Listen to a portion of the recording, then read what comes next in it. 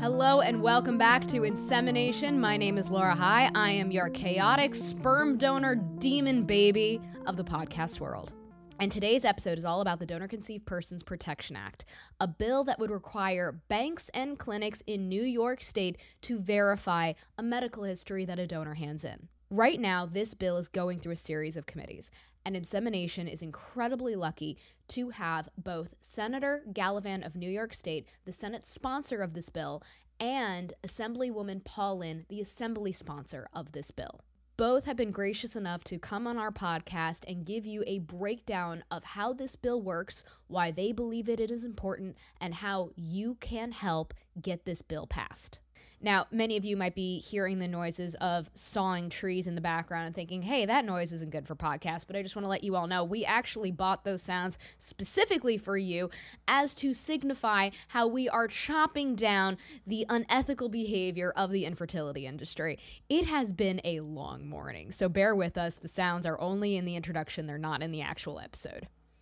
Now, before we go into the interviews, I do need to give you all a little bit of context to where this bill came from. This bill was inspired by the absolute horrific story of the Gunners. The Gunners had a donor-conceived son named Stephen. And at age 4, Stephen started showing signs that he might be struggling with mental illness. And his parents immediately started calling therapists, child psychologists to figure out how they could best help Stephen. Stephen Gunner, throughout his entire childhood and young adult life, was seeing therapists, psychiatrists, psychologists in and out of institutions. All these medical professionals kept asking his parents, what is his medical history? And they told him that on, his maternal side, which he was genetically connected to, that there was nothing, just some anxiety. And on the medical history that the cryobank provided about the donor showed absolutely no sign of mental illness. Stephen Gunner, in his early 20s, was diagnosed with schizophrenia and passed away from ODing when he was 27 years old. And after this incredibly horrific event, Laura Gunner, his mom, decided that she needed to find all of Stephen's donor-conceived siblings to make sure that they all were aware in case they were struggling in the same way. And in her search to find all the siblings, she found Stephen's donor's mother. Unfortunately, what Laura learned was that Stephen's donor, his biological father, passed away a few years before Stephen from ODing on drugs and was also diagnosed with schizophrenia in his early 20s. And after being in contact with the donor's mother, who is Stephen's grandmother, learned that the donor had an exact duplicate of Stephen's childhood life. Stephen's donor was already showing signs, just like Stephen, of mental illness starting at the age of 4 years old, was immediately seeing therapists, psychiatrists, psychologists, was institutionalized at the age of 14 years old for threatening his father with a baseball bat, boarding himself up in an attic which was over 200 degrees, putting himself in serious critical danger, and when the firemen came to come rescue him, he actively fought them off. His donor actively lied about his entire medical history, about any of the prescriptions he's been on, any of his doctors, all of it. This information would have been easy to get and easy to find if the clinics and cryobanks were forced to verify a medical history of a donor. If Stephen and his parents had that information, that could have directly altered Stephen's life and trajectory. His parents showed their willingness to help and support their son in any way they possibly could, and having that actual medical information could have completely stopped the diagnostic hell that Stephen was going through. He could have gotten the support, needs, and care that he absolutely deserved. So after finding this out, the Gunners contacted multiple politicians in New York State, which is the state that they live in, and Senator Gallivan was the very first one to get back to them. Senator Gallivan invited them into their office, and they pleaded their case and talked about this bill in which they desperately believed needed to get passed. That day in his office, Senator Gallivan pledged his support to the Gunners. And when Senator Gallivan asked the Gunners, who out of the assembly would you like to sponsor it for the assembly, Laura Gunner's immediate response was Assemblywoman Paul Lynn. But to me, as a donor-conceived person, Laura Gunner became a mom to all donor-conceived people. Despite the fact that her and her husband went through this absolutely horrific event, she decided that she needs to stand up for all children, all young adults who are part of her late son's community. I have had the absolute honor and privilege of becoming friends with Laura. She is genuinely a gem among this world. So I ask you to please listen to both of these incredibly important interviews so you can become educated and learn how to support this bill. So, without any further ado, I am so excited for you to listen to both of these interviews. The first interview is with the senator, and the second interview is with the assemblywoman. Please make sure that you listen to both interviews. They give different information and two different perspectives on this bill. Let's get to the episode. Well, Senator, thank you so much for joining us today. How are you? I'm doing very well. I appreciate the time. I appreciate the time you're giving us, especially as a donor-conceived person. I really appreciate this time. Now, Senator, let's hop right to it. You are the sponsor of the Donor Conceived Persons Protection Act in New York. Would you mind quickly summarizing this bill in your own words? Sure, it's very simple. It's amazing to me, and I know we'll probably get into this in a little bit, that this is an industry that is really not regulated pretty much anywhere in the country. Yeah. Uh, but what this bill does is essentially in New York, if a donor bank is going to do business in New York State, they'll have to follow a certain set of rules, and the rules really are simple.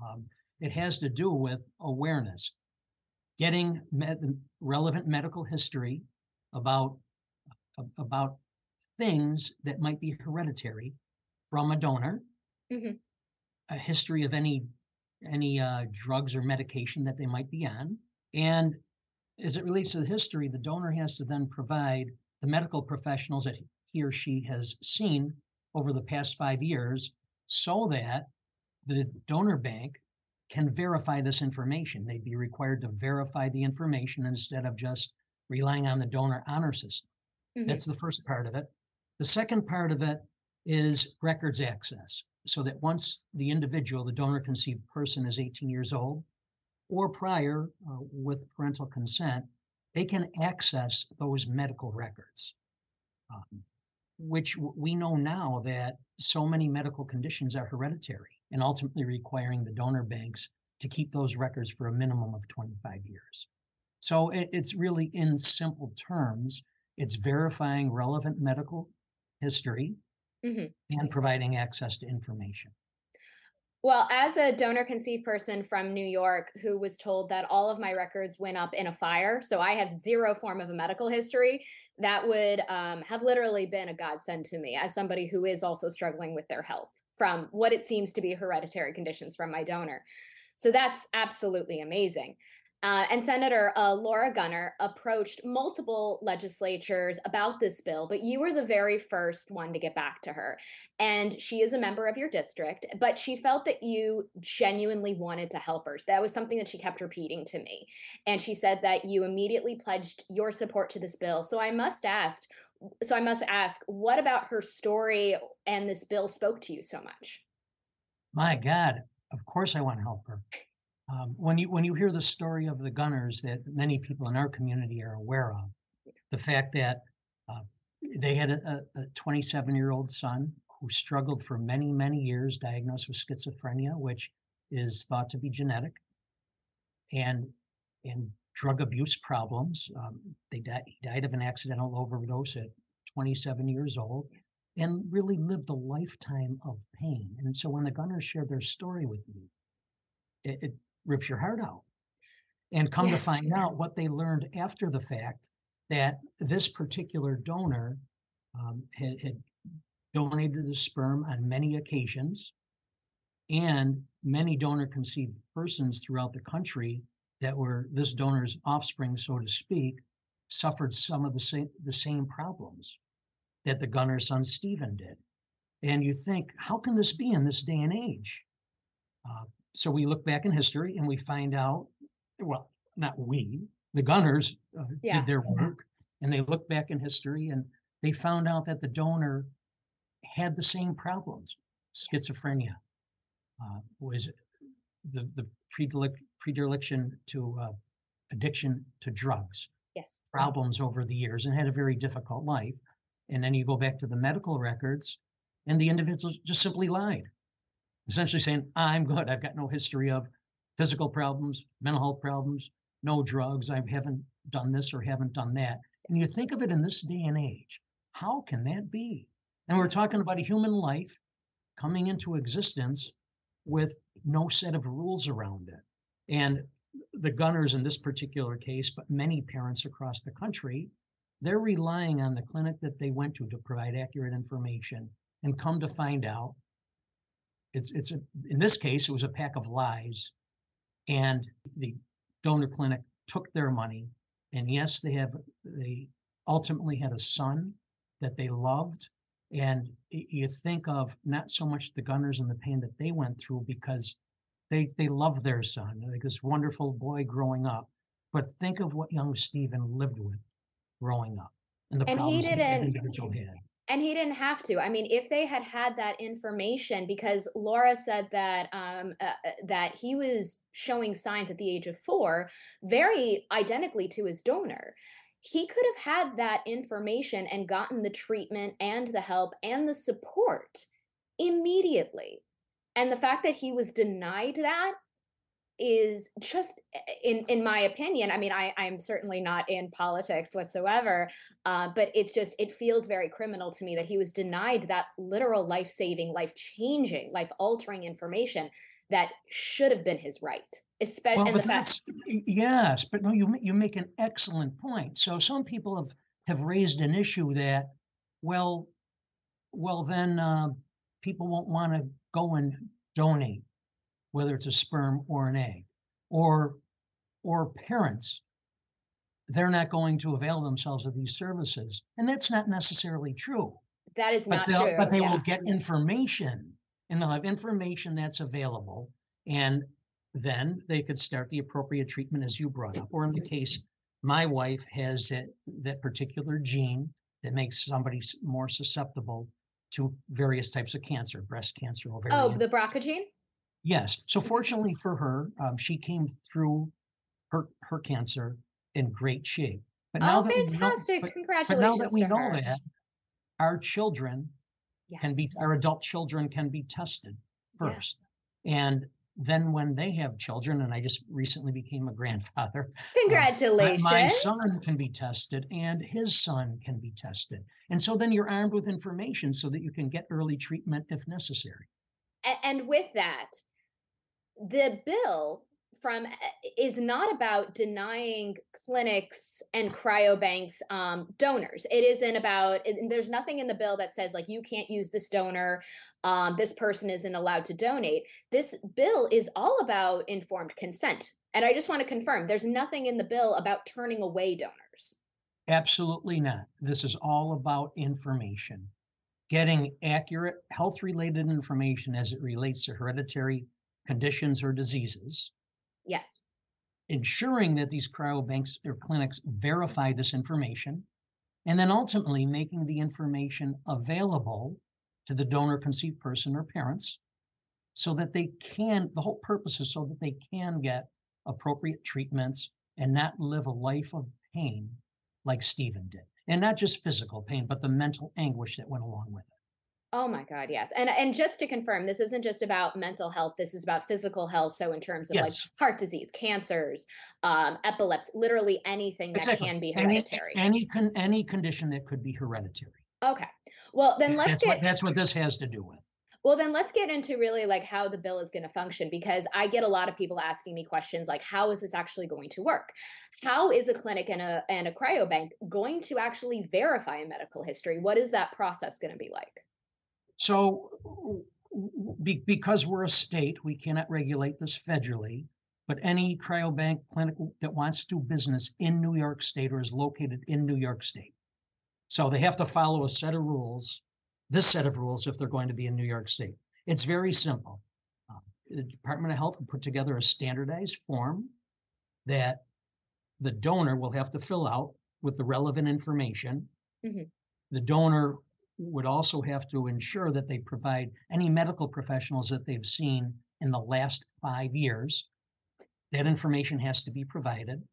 And the donor has to sign a HIPAA release to allow the clinic or the cryobank to reach out to those medical professionals to verify the information.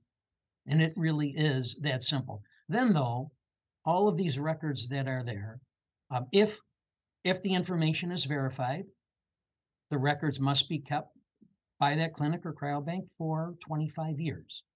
That's simple. And at a subsequent point in time, if the parents or if the donor conceived person, once they reach 18 years old and they want to access information, or with parental consent prior to 18, if they reach out to the clinic or cryobank for the information, that information must be provided.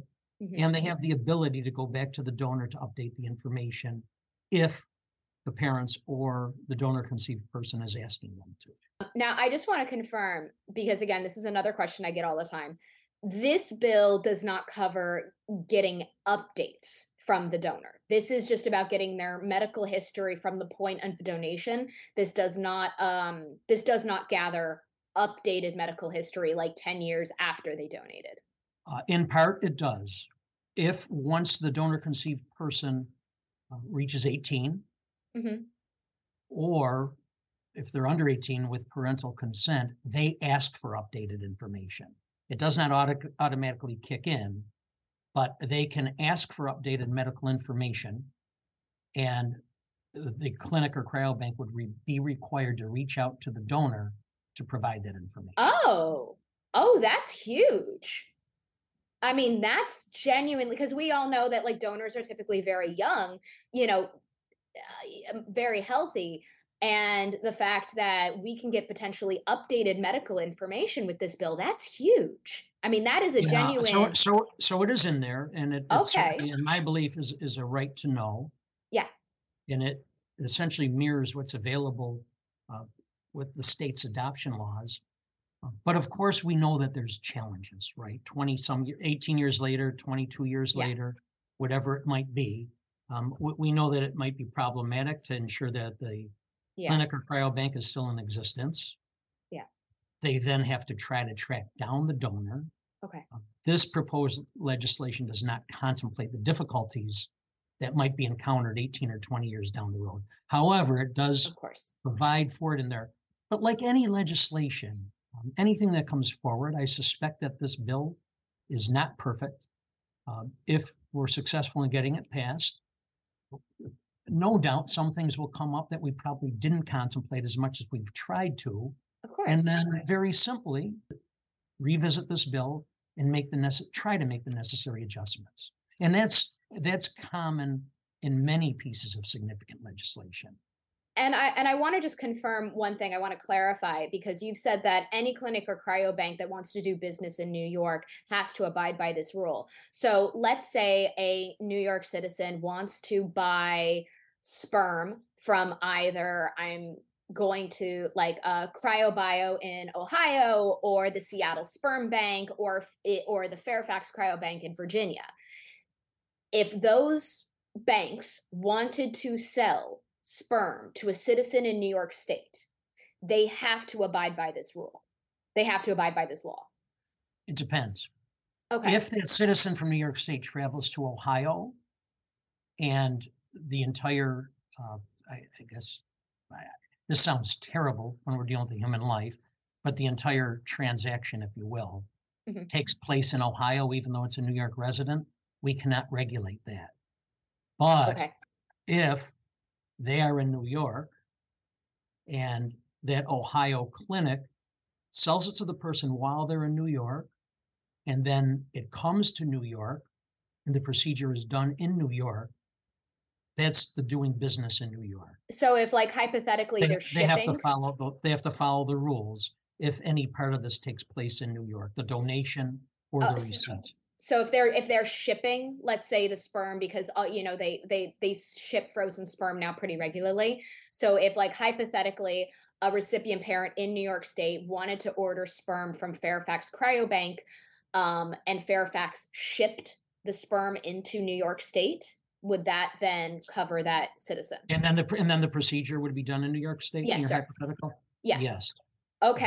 This law would cover that situation. So the easiest way to think of it is if any part of this from beginning to end takes place in New York, it's regulated by this legislation.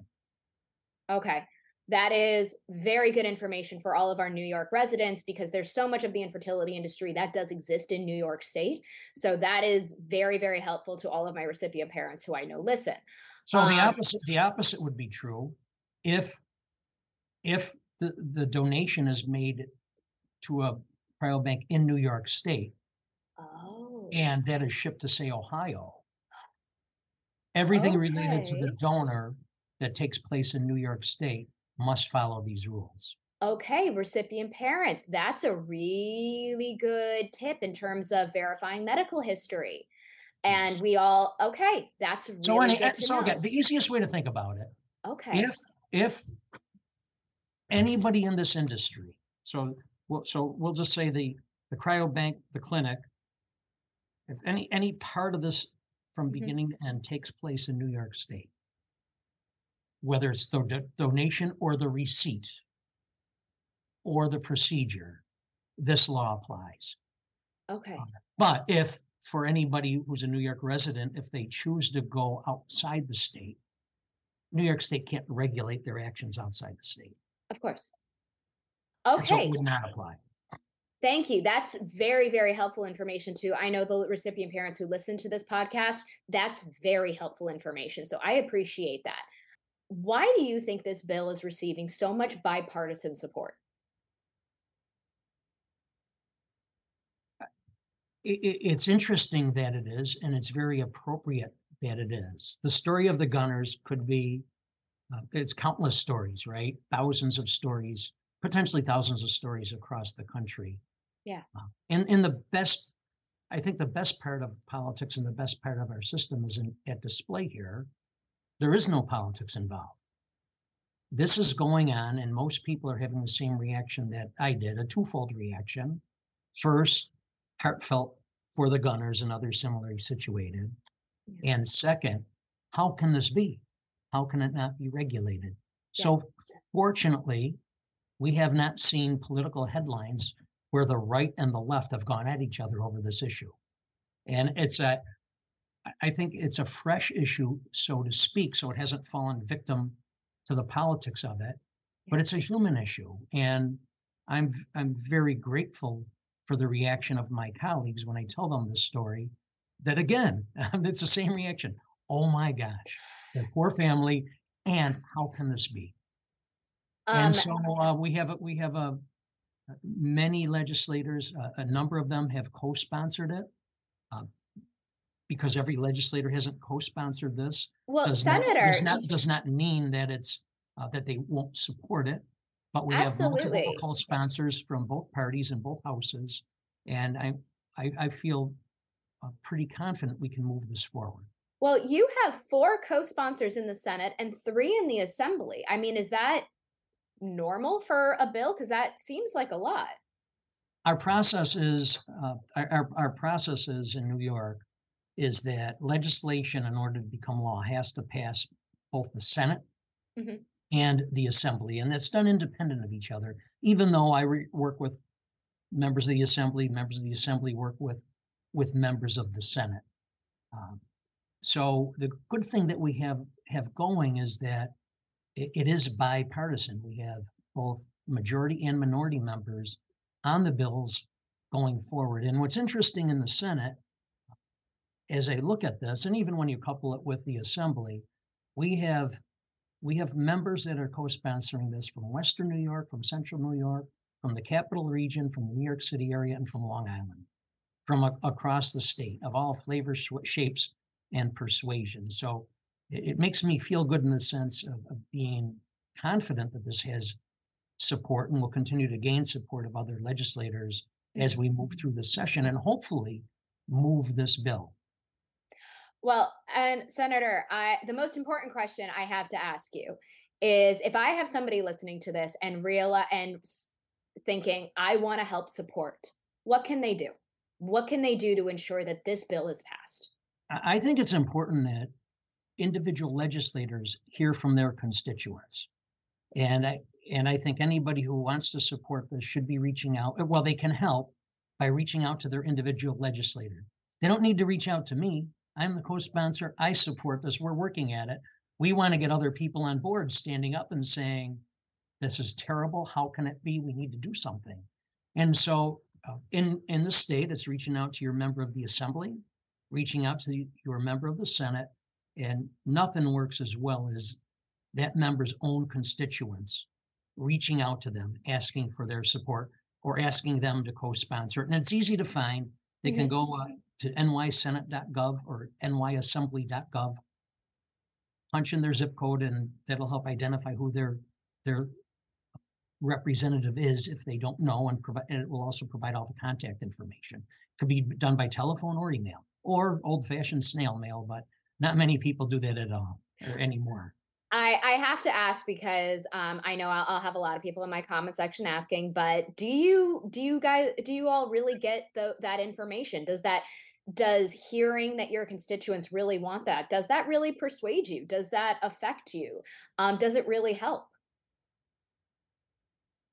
From my personal experience, it does, because you have somebody sitting in front of you often. In person is by far the best, but it's not convenient for everybody, of course, right? People are very busy in their lives. Of course. But if I'll talk about the in person, and if I'm sitting there and I've got a constituent across the across the room from me or in the chair next to me, looking me in the eye and asking for support and saying that you're my representative and you're my voice in Albany, and I'm asking you to speak up about this matter. And the legislator, so first, the good legislator doing their job properly is working hard to properly be their voice in Albany in the Senate or the Assembly. The not so good legislator, the person who might have ulterior motives, that is only cares about their own reelection, their constituents hold their future in their hands. And so either way, honorable or not so honorable, I Yes. think legislators across the spectrum are motivated to listen more so to their constituents than emails from somebody outside of their district. And how can people who don't live in New York State, can they show support as well? Well, they certainly can. They can weigh in, and they can do that the same way, Mhm. whether it's telephone call, whether it's emails, whether it's letters, whether if it's in many cases with pieces of legislation, you have interested parties from various trade organizations or various advocacy groups that actually travel to Albany to try to meet with the relevant legislators. So now in this particular case, besides your own individual legislator, the relevant legislators are the members of the respective health committees in both houses, because that's the first step. It has to pass through the health committee Yes. before it goes to a vote of the entire body. But ultimately, every legislator has to vote on this. But the first step is getting it through the respective committees. It hasn't happened yet. It is on the next agenda for the health committee in the Senate. Mhm. And I feel I'm very happy with that. And I'm pretty confident we'll be able to move it. But then the next step in the Senate would be getting it to the floor for a vote of the entire body. Well, Senator, thank you so much for your time. I know that you have to go, and I want to respect your time. And I just want to say thank you again. As a donor conceived person, I cannot thank you enough for being a voice for us, and thank you especially for supporting the Gunners. They needed backup, and I'm so grateful that you all were there for them. Yeah, well, thanks for mentioning that. But I think the Gunners really deserve a special mention. Oh my Uh, God, yes, so they're wonderful. despite the pain that they went through, to be able to have the courage to stand up and do something about this Yeah, to help people in the future is really admirable, because you think every time that they're speaking up, they're reliving their experience. yes, And and you know they loved their son. They had so many wonderful moments with them.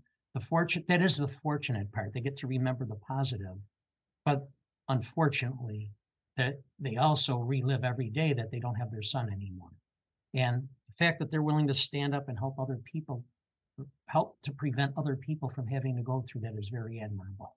And I agree. I'm thrilled that they're my friends and constituents. And I'm very pleased that you're able to spend some time on this and get the information out to people. Absolutely. We're all about the advocacy. And thank you again. Thank you so much. I appreciate your time tremendously. And let's get this passed. All right, Laura, thank you. Thank you so much. Assemblywoman, thank you so much for joining me. I don't mean to be biased, but as somebody who used to live in Westchester, I'm very excited to see a fellow Westchester sister supporting this bill. No, that's all good. I think that Westchester has a lot of good people. It does. It does. So I'm happy to see you helping me try to promote something important. I no longer live there, but I love to see. And I was neighbors with Scarsdale. I grew up in Rye. Ah, okay. So I know nice. Scarsdale Beautiful. Very well. Yeah. Well, let's get right to it. So, Assemblywoman, this is not your first time standing up for donor-conceived rights and fighting for regulations with the infertility industry. Would you mind talking about your history with like fertility fraud? Absolutely. Unlike the bill that prompted you to call me, that bill recognizes that there are some shady people out there. Whether yes. they are shady in that I don't know, but I've read about, doctors using their own sperm multiple times. Yes. And misleading patients. Yeah. And misleading really the children that are conceived from those, from that happening. So it's a fertility fraud bill, which would give the right to sue if something was inappropriate, right? Thank God. That we are working on. I mean, it's still not to the point where it's going to reach the floor this year, but hopefully next year. It's a process to get the words right and the advocacy behind it right. So I appreciate the opportunity to tell the public, because if there's an outcry, the legislature needs to hear that, if it's really going to help people. Well, I was in Washington, D.C. in January supporting the fertility fraud bill federally, H.R. 451. I literally was dressed in a sperm costume in the Raymore building, running around interviewing fertility fraud victims. So this is that is a bill and a cause that I care very, very much about. And whenever I start I would say, educating people on the lack of regulations to the infertility industry, fertility fraud is always where I start, because to me, that is ground level that we have to start. No question. One of the other bills that is on the floor this year is a bill that would improve the storage facilities. Oh, okay. So there's a new storage facility actually in Manhattan, and they are state of the art. And a lot of people came together there to create a state of the art, because a lot of sperms, eggs, embryos are being stored in all kinds of inappropriately guarded environments. And what I mean by that is, it could be that your sperm could get mixed up, or your egg could get mixed up because it's not stored properly, labeled properly. And you can destroy eggs easily that way. These are very fragile. Yes. And so storage is really critical. So it's important to make sure that the temperatures are right, the facility is correct. And that's a bill that, because even if everybody is well-intended, if you don't have proper storage, it's a very expensive, difficult procedure to get eggs out of a woman's body, right? It's incredibly intrusive. Yes. Incredibly intrusive. And so you don't want at the end of the process to find out that your eggs were stored in a place where they weren't going to be usable for you. Like, when you wanted to retrieve them 5 years later, 10 years later, and you find out that only 2 of the 10 eggs that you harvested are possible, and you maybe you need 3 IVFs, right? So that's another bill. And then of course the one that prompted you to call, which allows or insists that women and men, both could be either, it's primarily women, have access to health records. Yes. If they're using donors for either the egg or the sperm, right? So health records are critically important. Knowledge is critically important. Storage is critically important. But you're so right in seeing that this industry is unregulated. It reminds me of, any new industry, right? But this is one that touches our lives in such an intimate way. Well, it literally it's an industry that profits off of the creation of human beings. And the fact that it is as unregulated as it is, and it's gotten away with it for decades, to me, I mean, as just as a human being, but specifically as a donor conceived person, it's terrifying to really think of what can happen. And of course, you hear horror stories of what has happened to like fellow members of my community. It's genuinely a very, very terrifying thing. And it makes me very fearful for the rest of my life. It makes me fearful for my future children's lives.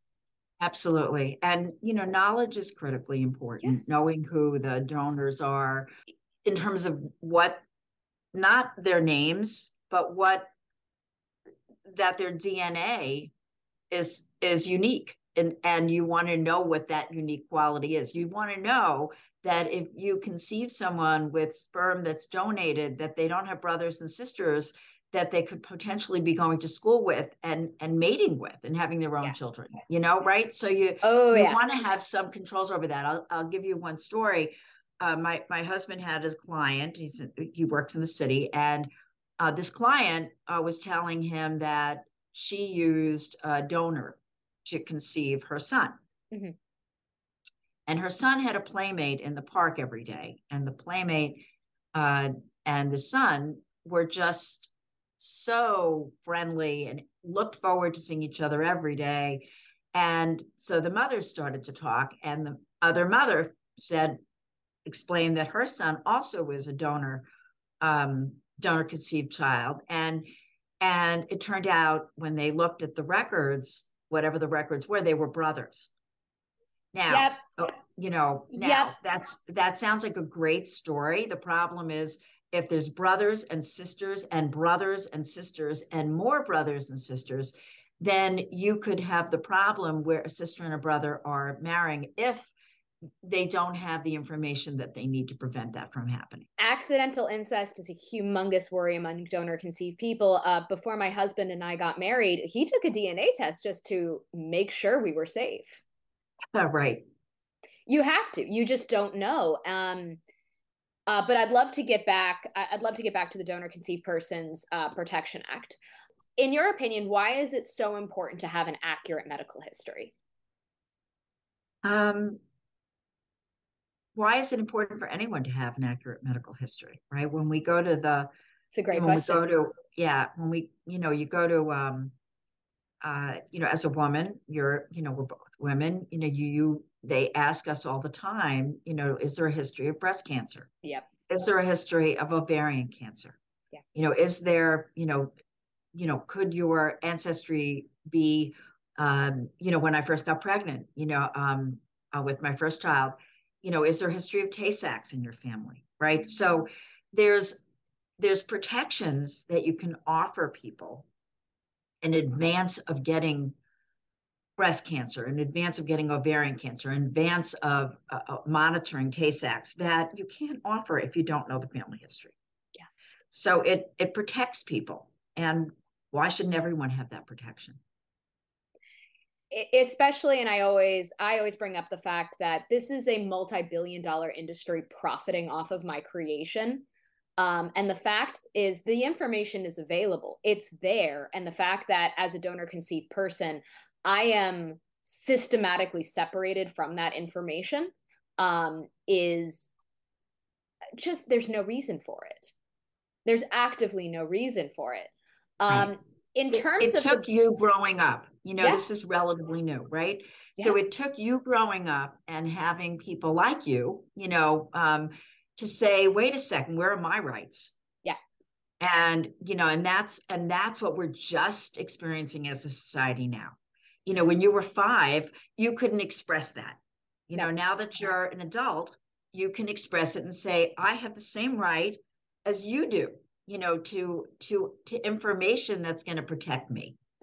And that's what we're talking about here. Now, just to be clear, because I think a lot of people have this kind of misunderstanding, because I'm 34, and Stephen passed away when he was 27 years old. I think a lot of people think like, well, that was the infertility industry back then. And I'd love to be explained to recipient parents that this is still a problem now. All the same things. We haven't changed the procedures. Okay. The safeguards are not in place, not yet. We're just exploring what they should be, but there are no real safeguards in place for families who are using donors. None. And it's terrifying. It really is. Because again, and for me, what I get very frustrated with is the industry is taking advantage of parents who are in a very critical state. They might be going through infertility trauma. This might be potentially the only method that they're able to do family building if they are part of the LGBTQIA plus community. And they are spending thousands and thousands and thousands and thousands and thousands of dollars for literally no promises, no guarantees. I mean, the Gunners had to pay extra for the medical history for Stephen, which ended up being a complete lie. Right. You need to know that it's accurate. You need to know that, expensive or not, that you're getting the right information. So, and you needed to make it affordable so that everybody can have it when they, because it's a right. It's a right to know that stuff, and it's being kept from a lot of people like you. And that's just wrong. Now, one of the, I would say, concerns that I get a lot from recipient parents is that they are concerned that this bill is going to end donor conception. It's going to skyrocket the prices of donor conception, and that this will literally make this treatment inaccessible in the state of New York. What would you say to those recipient parents? We certainly don't want to do that. And if there are specifics in the bill that we can adjust, I'm completely open-minded as a sponsor. If there's a better way to collect the information that is more affordable for these agencies, let's talk about it. I think we have to start from the place that the information must be there. Yeah. And then how we collect it and what we do to make sure it's available, we can talk about it, but we structured it as best we could, and we need the kind of feedback, the specificity that will make this a bill that's doable for everyone. Who was this bill run by? Like, did medical professionals oversee it? Who did you? So far, usually you float the ideas and then you wait for them to come to you. Okay. So that's where we're in the process of right now. They're first coming back to us because we're not experts in everything. Of course. In fact, we're experts in nothing. We learn from the public. We learn from the people out in the field. So this is a result of that learning, as best we know now. And then we float things out there, and then we wait for the people who are actually doing the work to come to us and say, wait, this part doesn't work. You could tweak it that way and it works better. And that's what we're in the process of right now. And I did hear that this, from Ms. Gunner, that this bill was also run by the ACLU in terms of making sure that the language was inclusive. Right. That's always good. I'm very happy to hear that this was looked at by the ACLU, because this bill specifically, there's nothing in this bill that is about turning away donors. It's only about informed consent. Am I right? Right. Yes, you're right. Have you faced any opposition towards this bill? A little bit. One of the things that we're discussing is perhaps breaking the bill up into a few parts. Okay. Because the bill as it's structured does a lot of different things, mm-hmm. and some are more easily accepted than others. So that's the nuances of the bill. That I wouldn't say it relates, that I'm getting into the weeds, of the legislative process, right? So, But we're seriously looking at all the different aspects, and then what we can achieve on the short term and what might take a little longer to convince people is necessary. How has the infertility industry reacted to this bill? Not we haven't gotten a lot of feedback, not really, not yet. Okay. Anything from like ASRM? Nothing yet. Okay. All right. I'll take that as a win. I will absolutely take that as a win. Why do you think that this industry that profits off of the creation of human beings has remained so unregulated for so many decades? I think it's just new. And also remember, people who are using the different methods, the current methods, are people who are either can't conceive themselves, or they don't, they want to conceive without a partner. We have a lot of women who are doing that now, as and so they're at a point in their lives where they just want a baby. They just want a baby, and that is a very touchy place to go as legislators. There's a lot of emotions there. A lot of emotion. Well, since we're in that touchy place, I have a lot of recipient parents who, unfortunately, I get messaging me after the fact going, oh my God, we didn't realize how many problems there were. We feel so horrible. And what I would love to do is talk to the recipient parents who are sort of like in that deep place right now, where they are so desperate for a child, and the idea of regulations on this industry, I think, really kind of scares them a little bit. Absolutely. Which I totally get and I understand. They fear that we'll regulate it in a way that's going to delay their goal. What would you say to those parents, as to the ones that are scared that you're trying to take donor conception away from them? Why would you say that? What would you tell them in terms of trying to tell them that that's not what this bill is about?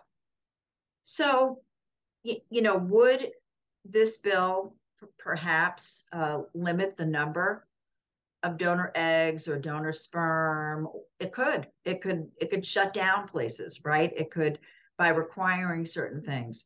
So the only thing that you can say in exchange is that, again, you want to be careful so that you work and don't do that, right? And that they would have confidence that you're trying to achieve that.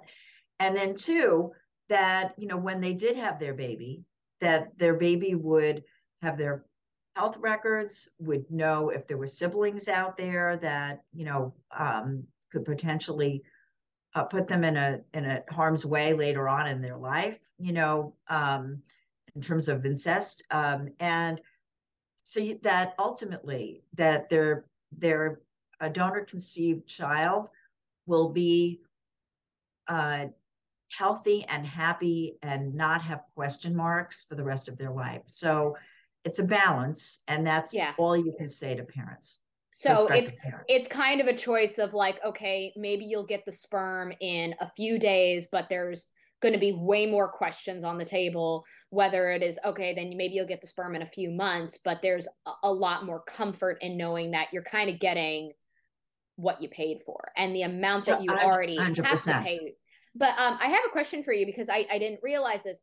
Is there something in this bill that relates to finding out who your siblings are? Because if there is, that's no, but we're looking at those options as well. Okay. So when we're talking about all the issues, this bill helps bring those out. This bill is primarily at this point about health, right? That's the biggest issue.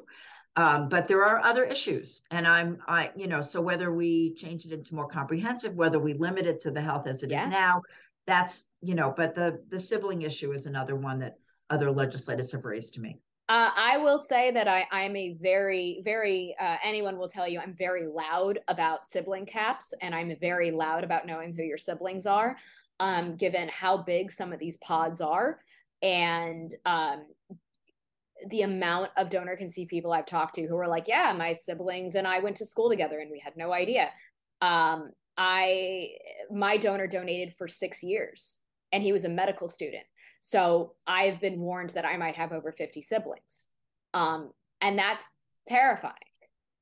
And so I'll just throw this out there. I am all behind you for sibling caps and knowing who siblings are. You'll have the full donor conceived community behind you with that one. So may I ask you, why do you think that this bill is getting bipartisan support? Because it impacts everyone. You know, there's some bills that just impact everyone. And this is one of those. Yeah. So it's pretty. And again, as you said, emotional, it's personal, you know, so we all have families and constituents who are using this. It's out there, you know, it's not a small amount of people anymore. It's a lot of people, and we all are impacted by it. And that's why you're seeing both. Absolutely.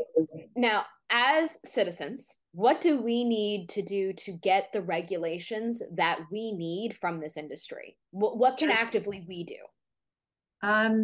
Make your voices heard, you know, write letters to your state legislators, phone calls, emails, you know, whatever suits you, and let them know that there's legislation out there that they want.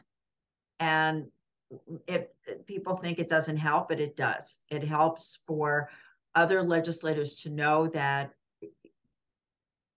you know, that there's a bill out there that they should be supporting. And it helps move the bills. Absolutely. The legislation. Right now, where is the bill? So the bill is still in committee because we're still looking at those amendments.